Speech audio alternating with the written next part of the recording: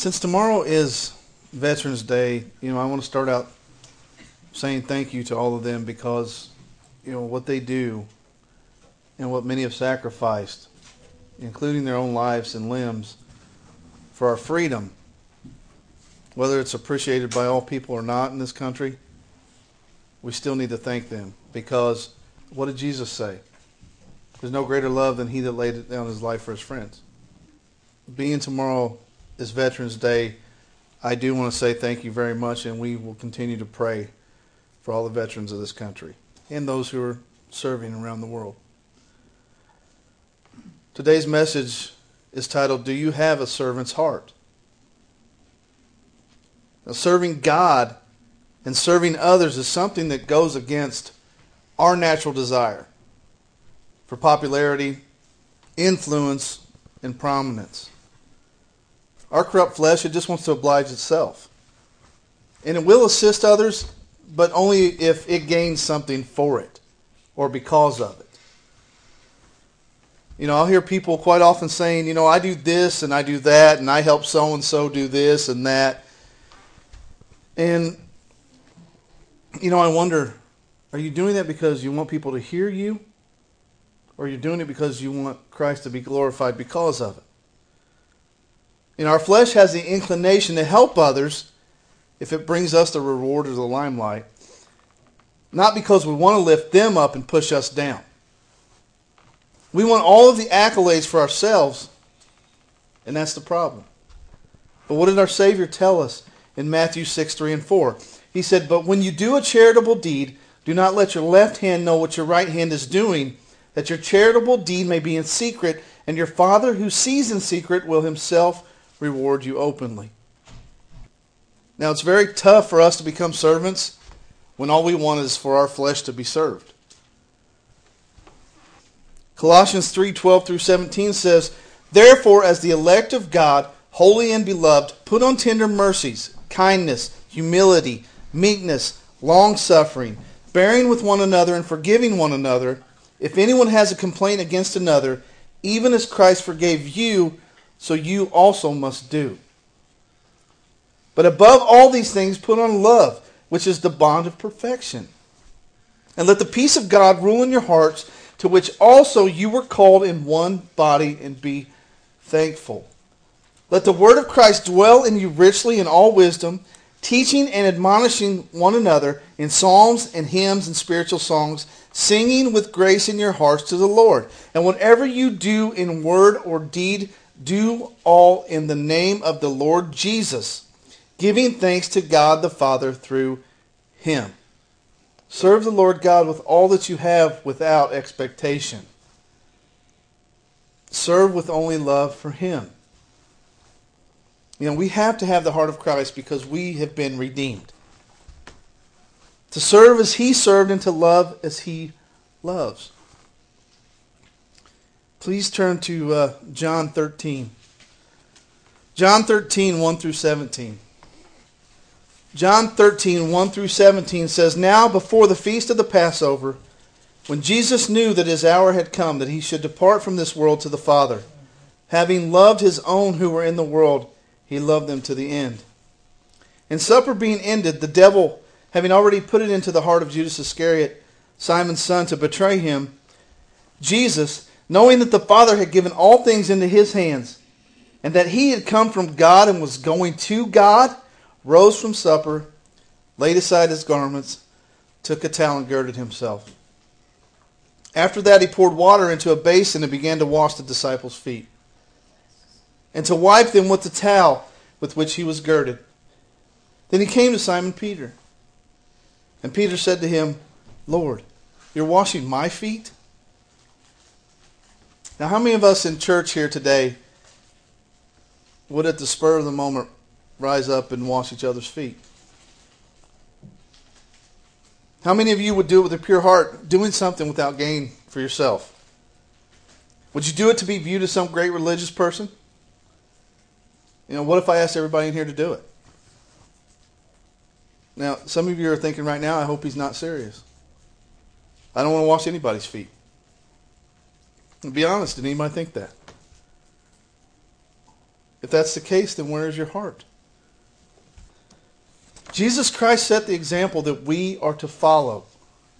The God of all creation, the Messiah, the King of Kings, humbly washed the feet of his disciples. And most of us wouldn't even wash our own family's feet, let alone our brothers and sisters in Christ. To have a servant's heart for Christ, you have to imitate him. When people look at us, they should see Jesus, not us. Now in verse 7, Jesus answered and said to him, "What I am doing you do not understand now, but you will know after this." Peter said to him, "You shall never wash my feet." And Jesus answered him, "If I do not wash you, you have no part with me." That is a powerful statement. And of course, then it clicked with Simon, Peter. He said to him, "Lord, not my feet only, but also my hands and my head." Jesus said to him, "He who is bathed needs only to wash his feet, but is completely clean. And you are clean, but not all of you." For he knew who would betray him. Therefore he said, "You are not all clean." So when he had washed their feet, taken his garments, and sat down again, he said to them, "Do you know what I have done to you? You call me teacher and Lord, and you say, well, for so I am. If I then, your Lord and teacher, have washed your feet, you also ought to wash one another's feet. For I have given you an example that you should do as I have done to you. Most assuredly, I say to you, a servant is not greater than his master, nor is he who is sent greater than he who sent him. If you know these things, blessed are you if you do them." How humbled should we feel and be right now? In the Old Testament, Joseph is a great example of the blessings that can come when you have a heart of God and serve him wholly in every aspect and circumstance in your life. In Genesis 39, 2-4, it says, "The Lord was with Joseph, and he was a successful man, and he was in the house of his master the Egyptian. And his master saw that the Lord was with him, and that the Lord made all he did to prosper in his hand. So Joseph found favor in his sight and served him. Then he made him seer of his house and all that he had put under his authority." This is all after his brothers had sold him into slavery. But then after Potiphar's wife made her advances and then framed Joseph, and Joseph fled, verse 20 says, "Then Joseph's master took him and put him into prison, a place where the king's prisoners were confined. And he was there in the prison, but the Lord was with Joseph and showed him mercy, and gave him favor in the sight of the keeper of the prison. And the keeper of the prison committed to Joseph's hand all the prisoners who were in the prison. Whatever they did there, it was his doing. The keeper of the prison did not look into anything that was under Joseph's authority, because the Lord was with him, and whatever he did, the Lord made it prosper." Then, after Joseph interpreted Pharaoh's dream, he was given charge over all of Egypt. Genesis 41, 37, 38 says, "So the advice was good in the eyes of Pharaoh and in the eyes of all his servants. And Pharaoh said to his servants, 'Can we find such a one as this, a man in whom is the Spirit of God?'" And then Genesis 45, 16-20 says, "Now the report of it was heard in Pharaoh's house, saying, 'Joseph's brothers have come.' So it pleased Pharaoh and his servants. And Pharaoh said to Joseph, 'Say to your brothers, do this. Load your animals and depart. Go to the land of Canaan. Bring your father and households and come to me. I will give you the best of the land of Egypt, and you will eat the fat of the land.' Now you are commanded, do this. Take carts out of the land of Egypt for your little ones and your wives. Bring your father and come. Also do not be concerned about your goods, for the best of all the land of Egypt is yours." In every condition and test that Joseph encountered, he stayed faithful and served God with all of his ability. He didn't waver. He trusted God no matter what situation he was going through. How many people can do that when you're thrown in prison for something that you did not do? Or that your brothers threw you in a well and left you there and then sold you into slavery? God rewarded and prospered him for it. And not only Joseph, but through Joseph's compliance, patience, and faithfulness that he had in God, Egypt, his father Israel, and all of his family prospered by it as well. They were all saved because of Joseph's faith in God. Mark 10:45 says, "For even the Son of Man did not come to be served, but to serve, and to give his life a ransom for many." Christ sacrificed himself for everyone. Everyone, past, present, and future. And we're not meant to understand the full weight of salvation. We can't even begin to grab a hold to the depths of the meaning of that cross. We're just to receive it freely as a gift of God. But after we do that, then we must serve and follow Jesus. John 12:26 says, "If anyone serves me, let him follow me.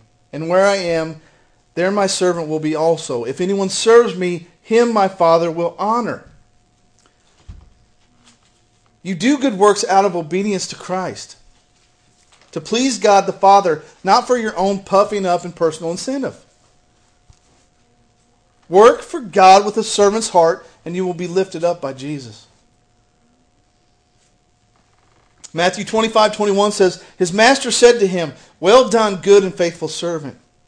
You have been faithful over little. I will set you over much. Enter into the joy of your master.'" How many of us want to hear that? Ephesians 2:10 says, "For we are his workmanship, created in Christ Jesus for good works, which God prepared beforehand so that we should walk in them." How many of you walked away from? I've walked away from plenty that I can remember. How many times have you known in your spirit you were supposed to do something or say something to somebody, but you didn't do it? Matthew 10:42 says, "And whoever gives one of these little ones even a cup of cold water because he is a disciple, truly I say to you, he will by no means lose his reward." Now, have you learned from it, or will we keep continuing to turn our backs on the good works that God has laid before us to walk in? Philippians 2:4-8 says, "Let each of you look out not only for his own interest, but also for the interests of others. Let this mind be in you, which was also in Christ Jesus, who being in the form of God, did not consider it robbery to be equal with God, but made himself of no reputation, taking the form of a bondservant and coming in the likeness of men. And being found in appearance as a man, he humbled himself and became obedient to the point of death, even the death of the cross." And then we get upset when we have to drop something for somebody to do something. How inconvenienced we are. Let me read a few verses about being a servant that seems to bother a few folks. Ephesians 5:20-28.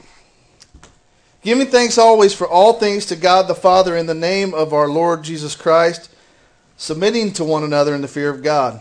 There's that dreaded submit word again. "Wives, submit to your own husbands as to the Lord. For the husband is head of the wife, as also Christ is head of the church. And he is the Savior of the body. Therefore, just as the church is subject to Christ, so let the wives be to their own husbands in everything. Husbands, love your wives, just as Christ also loved the church and gave himself for her, that he might sanctify and cleanse her with the washing of water by the word, that he might present her to himself a glorious church, not having spot or wrinkle or any such thing, but that she should be holy and without blemish. So husbands ought to love their own wives as their own bodies. He who loves his wife loves himself." Now I know that I fall short, way short with my wife. I do. But my love for her and knowing that she's a gift from God compels me to do my best to be Christ-like for her, to be the husband that Jesus says we are supposed to be. I fail often, and I only succeed if I serve her through the eyes and the model of Jesus Christ. I fail Christ, her, and myself when my works for her are self-seeking. With your spouse or anyone for that matter, the key to being a servant the way that God intended is to put their needs first. That goes for all of us. Wives, husbands, brothers, sisters. It doesn't matter. Open and unselfish. Striving to find out what their needs are and doing your best to fulfill them without them having to ask for it. But do it without expecting something in return. Christ is our example, and that is the goal that we strive for, to be like Him. Wife, if your husband wants or needs something, give it to him. Husband, if your wife wants something or needs something, give it to her. Submit to one another out of reverence for Jesus Christ. You know, if you're mad at them or they're mad at you, serve them anyway. But we got to do it without malice or sin. It doesn't matter if they've been on you all day and you're mad. If they need something, do it. Because that's what Jesus would have done. And that's the example that He set. That He was on His knees, washing His disciples' feet. You have to do it. Because you've got to remember, your love for them lasts a lot longer than what you're angry at them about or upset with them about. You know, if your husband, wife, parent, sibling, or children need something that will benefit them, do it without hesitation, without grumbling, without strife, without the appearance that it's a burden. I know we've all done that. Do it because you love them. Every day that we have with them is a blessing from God. We've got to make the most of it. And we don't do it for them anyway, and we don't do it for us. We do it for Jesus Christ. All that we do for the Lord. And when we can drill that into our minds, that we're doing everything for Jesus, servitude is easier. Acts 20:35 says, "In all things I have shown you that by working hard in this way, we must help the weak and remember the words of the Lord Jesus, how He Himself said, it is more blessed to give than to receive."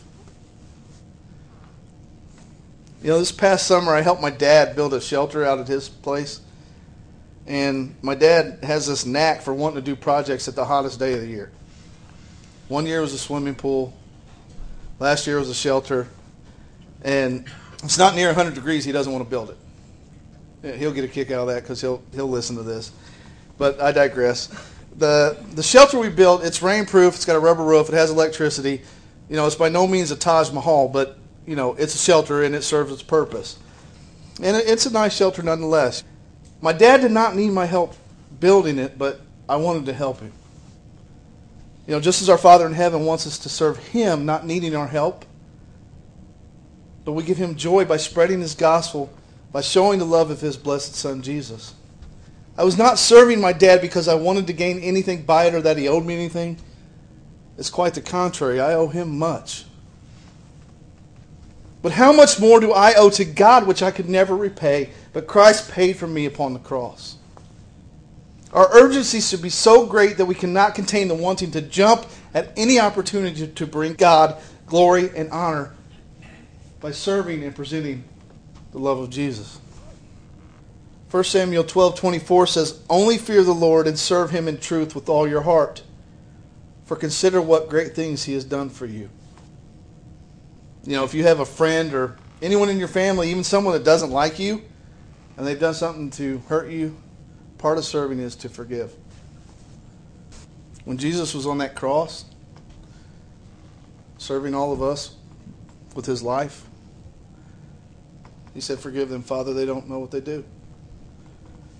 1 John 3:17-18 says, "But if anyone has the world's goods and sees his brother in need, yet closes his heart against him, how does God's love abide in him? Little children, let us not love in word or talk, but in deed and in truth." Part of serving is to truly forgive and let go, to be kind and to love. A servant of Jesus Christ is a total servant, not a fake show pony seeking, their own exaltation. And I want to show you how Christ addressed unfaithful servants harshly. Turn to Matthew 23. This is very important because he's speaking to the scribes and Pharisees, but it applies to any servant. Because these were supposedly to be the servants of God for the people of Israel. Matthew 23, 1-28. Then Jesus spoke to the multitudes and to His disciples, saying, "The scribes and the Pharisees sit in Moses' seat. Therefore, whatever they tell you to observe, that observe and do, but do not do according to their works, for they say, and they do not do. For they bind heavy burdens, hard to bear, and lay them on men's shoulders, but they themselves will not move them with one of their fingers. But all their works they do is to be seen by men. They make their phylacteries broad and enlarge the borders of their garments. They love the best places at feasts, the best seats in the synagogues, greeting in the marketplaces, and to be called by men, Rabbi, Rabbi. But you, do not be called Rabbi, for one is your teacher, the Christ, and you are all brethren. Do not call anyone on earth your father, for one is your Father, he who is in heaven. And do not be called teachers, for one is your teacher, the Christ. But he who is greatest among you shall be your servant. And whoever exalts himself will be humbled, and he who humbles himself will be exalted. But woe to you, scribes and Pharisees, hypocrites! For you shut up the kingdom of heaven against men, for you neither go in yourselves, nor do you allow those who are entering to go in. Woe to you, scribes and Pharisees, hypocrites! For you devour widows' houses, and for a pretense make long prayers. Therefore you will receive greater condemnation. Woe to you, scribes and Pharisees, hypocrites! For you travel land and sea to win one proselyte, and when he is won, you make him twice as much a son of hell as yourselves. I would say Jesus was getting angry here. Woe to you, blind guides, who say, whoever swears by the temple, it is nothing. But whoever swears by the gold of the temple, he is obliged to perform it. Fools and blind! For which is greater, the gold or the temple that sanctifies the gold? And whoever swears by the altar, it is nothing. But whoever swears by the gift that is on it, he is obliged to perform it. Fools and blind, for which is greater, the gift or the altar that sanctifies the gift? Therefore he who swears by the altar swears by it, and by all things on it. He who swears by the temple swears by it, and by him who dwells in it. And he who swears by heaven swears by the throne of God, and by him who sits on it. Woe to you, scribes and Pharisees, you hypocrites! For you pay tithe of mint and anise and cumin, and have neglected the weightier matters of the law, justice and mercy and faith. These you ought to have done without leaving the others undone. Blind guides who strain out a gnat and swallow a camel. Woe to you, scribes and Pharisees, hypocrites! For you cleanse the outside of the cup and dish, but inside they are full of extortion and self-indulgence. Blind Pharisee, first cleanse the inside of the cup and dish, that the outside of them may be clean also. Woe to you, scribes and Pharisees, hypocrites! For you are like whitewashed tombs, which indeed appear beautiful outwardly, but inside are full of dead men's bones and all uncleanness. Even so, you also outwardly appear righteous to men, but inside you are full of hypocrisy and lawlessness. Christians, take note. Jesus Christ does not like fake Christians. And Jesus Christ does not like true Christians doing things for their own purpose. You know, if you're saved and not doing good works for God, but for false gain, then they're nothing. And they're going to be burnt up at the bema seat of Christ. Paul's pretty extensive about that. You know, if you're not saved by Christ, then all of your works that you are doing seeking favor to earn something from God or to earn your salvation, that will be the evidence by which you are judged when you stand before the great white throne. You know, Ephesians 6, 7, and 8 says, rendering service with a good will as to the Lord and not to man, knowing that whatever good anyone does, this he will receive back from the Lord, whether he is a slave or free. You know, that's the problem with many Christians, false religions, and false converts. They're doing works trying to lift themselves up to God, trying to earn salvation. You know, or buy a fabricated salvation. Or they're trying to get respect from men. Just as the scribes and Pharisees. You know, when you're truly serving God with the heart-like quality of His Son, His Holy Spirit is lifted up to help you function in a manner that will honor the Father in heaven. Romans 12, 1 and 2. I appeal to you, therefore, brothers, by the mercies of God, to present your bodies as a living sacrifice, holy and acceptable to God, which is your spiritual worship. And do not be conformed to this world, but be transformed by the renewing of your mind, that you may prove what is that good and acceptable and perfect will of God. We need to behave like Christians. Turn to Romans 12. Romans 12, 9 through 21, please. Romans 12, 9 through 21 says, let love be without hypocrisy. Abhor what is evil. Cling to what is good. Be kindly affectionate to one another with brotherly love and honor, giving preference to one another. Not lagging in diligence, fervent in the Spirit, serving the Lord. Rejoicing in hope, patient in tribulation, continually, steadfastly in prayer, distributing to the needs of the saints, given to hospitality. Bless those who persecute you. Bless and do not curse. Rejoice with those who rejoice. Weep with those who weep. Be of the same mind toward one another. Do not set your mind on high things, but associate with the humble. Do not be wise in your own opinion. Repay no evil for evil. Have regard for good things in the sight of all men. If it is possible, as much as depends on you, live peaceably with all men. Beloved, do not avenge yourselves, but rather give place to wrath, for it is written, vengeance is mine, I will repay, says the Lord. Therefore, if your enemy is hungry, feed him. If he is thirsty, give him a drink. For in doing so, you will heap coals of fire on his head. Do not be overcome by evil, but overcome evil with good. We are to serve with obedience and meekness before the Lord, pushing ourselves down to lift up and provide for the needs of others. Selfishness is sinful. And it brings no glory to God because it focuses on what we want and not what others need. Galatians 5:13 says, for you, brethren, have been called to liberty, only do not use liberty as an opportunity for the flesh, but through love serve one another. You know, if we love as Christ loved, then serving others should come easy. But it doesn't. Why not? Because the toughest challenge to becoming a servant is that we have to die to ourselves. And that can't be accomplished by our own power or discernment. God, through His mercy and abundant grace, has provided Jesus, the Holy Spirit, and Scripture to allow a believer to mature spiritually. God's supply is more than abundant. Psalm 119, 125 says, I am your servant, give me understanding that I may know your testimonies.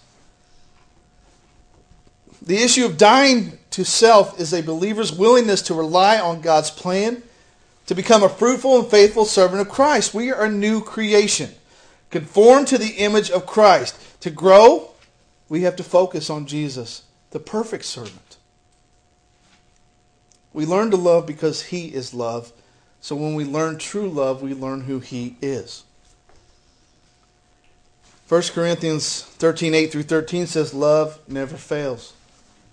But whether there are prophecies, they will fail. Whether there are tongues, they will cease. Whether there is knowledge, it will vanish away. For we know in part, and we prophesy in part. But when that which is perfect has come, then that which is in part will be done away. When I was a child, I spoke as a child. I understood as a child. I thought as a child. But when I became a man, I put away childish things. For now we see in a mirror dimly, but then face to face. Now I know in part, but then I shall know just as I also am known. Now abide in faith, hope, and love, these three. But the greatest of these is love. Love's always the sticking point, isn't it? The Holy Spirit will work in us a Christ-centeredness that comes from the inside out. And as that inward growth progresses, a believer will react more and more in a Christ-like manner to life situations and personal relationships. Luke 17, 5 through 10, and the apostles said to the Lord, increase our faith. So the Lord said, if you have faith as a mustard seed, you can say to this mulberry tree, be pulled up by the roots and be planted in the sea, and it would obey you. And which of you, having a servant plowing or tending sheep, will say to him when he has come in from the field, come at once and sit down to eat? But will he not rather say to him, prepare something for my supper and gird yourself and serve me till I have eaten and drunk, and afterward you will eat and drink? Does he thank that servant because he did the things that were commanded him? I think not. So likewise you, when you have done all these things which you are commanded, say, we are unprofitable servants. We have done what our duty is to do. Now Henry said that whatever we do in the service of Christ, we must be very humble and not imagine that we can merit any favor at His hand. God does not gain by our services and therefore cannot be made a debtor by them. He has no need of us, nor can our services make any addition to His perfections. It becomes us, therefore, to call ourselves unprofitable servants, but to call His service a profitable service, for God is happy without us, but we are undone without Him. There's also a different type of serving that can be bad, even as Christians. Luke 10, 38 through 42. Now it happened as they went that he entered a certain village, and a certain woman named Martha welcomed him into her house. And she had a sister called Mary, who also sat at Jesus' feet and heard his word. But Martha was distracted with much serving, and she approached him and said, Lord, do you not care that my sister has left me to serve alone? Therefore, tell her to help me. And Jesus answered and said to her, Martha, Martha, you are worried and troubled about many things, but one thing is needed, and Mary has chosen that good part which will not be taken away from her. It's great to serve, you guys. But if that service sacrifices your walk with God, that's a problem. You need to regather yourself and maybe drop a few things if you're overextending yourself. You can't let these become an obsession or an obligation. Basically, being a busybody can take you away from God, not bring you closer to Him. Doing things can become an idol if the focus is solely on what you are doing and not why and who you are doing them for. If you do not want to do it or don't feel like doing it, then stop doing it. It's okay to tell people no. Seek God's perfect will and do what He wants you to do, not what other people want you to do. 1 Peter 4:10 says, each of you should use whatever gift you have received to serve others as faithful stewards of God's grace in its various forms. If you're doing everything except using the gifts that God gave you, then what purpose does that serve God? You don't have to do it all. We are one body of believers, and we all need to share the load and help carry the weight of other brothers and sisters in Christ. And it's our job to notice that. That if our brother and sister are struggling or doing too much, we need to take some of that load off of them. Galatians 6:10 says, therefore, as we have opportunity, let us do good to all, especially to those who are of the household of faith. We are all called to serve the lost. We have to share what we have and to offer them the gift of our beautiful Savior. 1 Corinthians 9:19 through 23 says, though I am free and belong to no one, I have made myself a slave to everyone, to win as many as possible. To the Jews I became like a Jew to win the Jews. To those under the law I became like one under the law, though myself am not under the law, so as to win those under the law. To those not having the law, I became like one not having the law, though I am not free from God's law, but am under Christ's law, as to win those not having the law. To the weak I became weak, to win the weak. I have become all things to all people, so that by all possible means I might save some. I do all this for the sake of the gospel, that I may share in its blessings. Paul's not saying here we should live and do things like others do. That doesn't give us a free excuse to go live like heathens. But what he's saying is that we use their situations and their life choices to present the gospel to them as a means by which they can understand it. Use their situations. Use their life choices. Use the things in their lives to present the gospel so that they can see what it means. Matthew 5:16 says, in the same way let your light shine before others so that they may see your good works and give glory to your Father who is in heaven. We are called to give our God-given gifts, talents, time, and money, but only give them with a pure heart and pure intentions. Luke 21:1 through 4 says, Jesus looked up and saw the rich putting their gifts into the offering box. And he saw a poor widow put in 2 small copper coins. And he said, truly I tell you, this poor widow has put in more than all of them. For they all contributed out of their abundance, but she out of her poverty put in all that she had to live on. She gave all that she had out of love for God because she trusted God. It's not about money with God. It's about your intentions. It's not about your time with God. It's about your intentions. Everything is about your motive. She knew that God was there for her. In man's eyes, her small work was nothing, but to the Lord it was a beautiful, precious stone to be rewarded greatly in heaven. She may have assumed, that she was meaningless to the other people, that no one saw the paltry offering, or if they did, they probably shook their head at her. She probably felt They may be looking on me with shame. But she didn't care because in a human perspective, that's what they would see. But from Jesus' perspective, God saw it and proclaimed that her offering was greater than all the others. Hebrews 13:16 says, do not neglect to do good and to share what you have, for such sacrifices are pleasing to God. And we have to remember that our works, all of our works, are accounted for. Hebrews 13, it says, let brotherly love continue. Do not neglect to show hospitality to strangers, for thereby some have entertained angels unaware. How many times have God's angels sat in the pews of this church, and how were they accepted?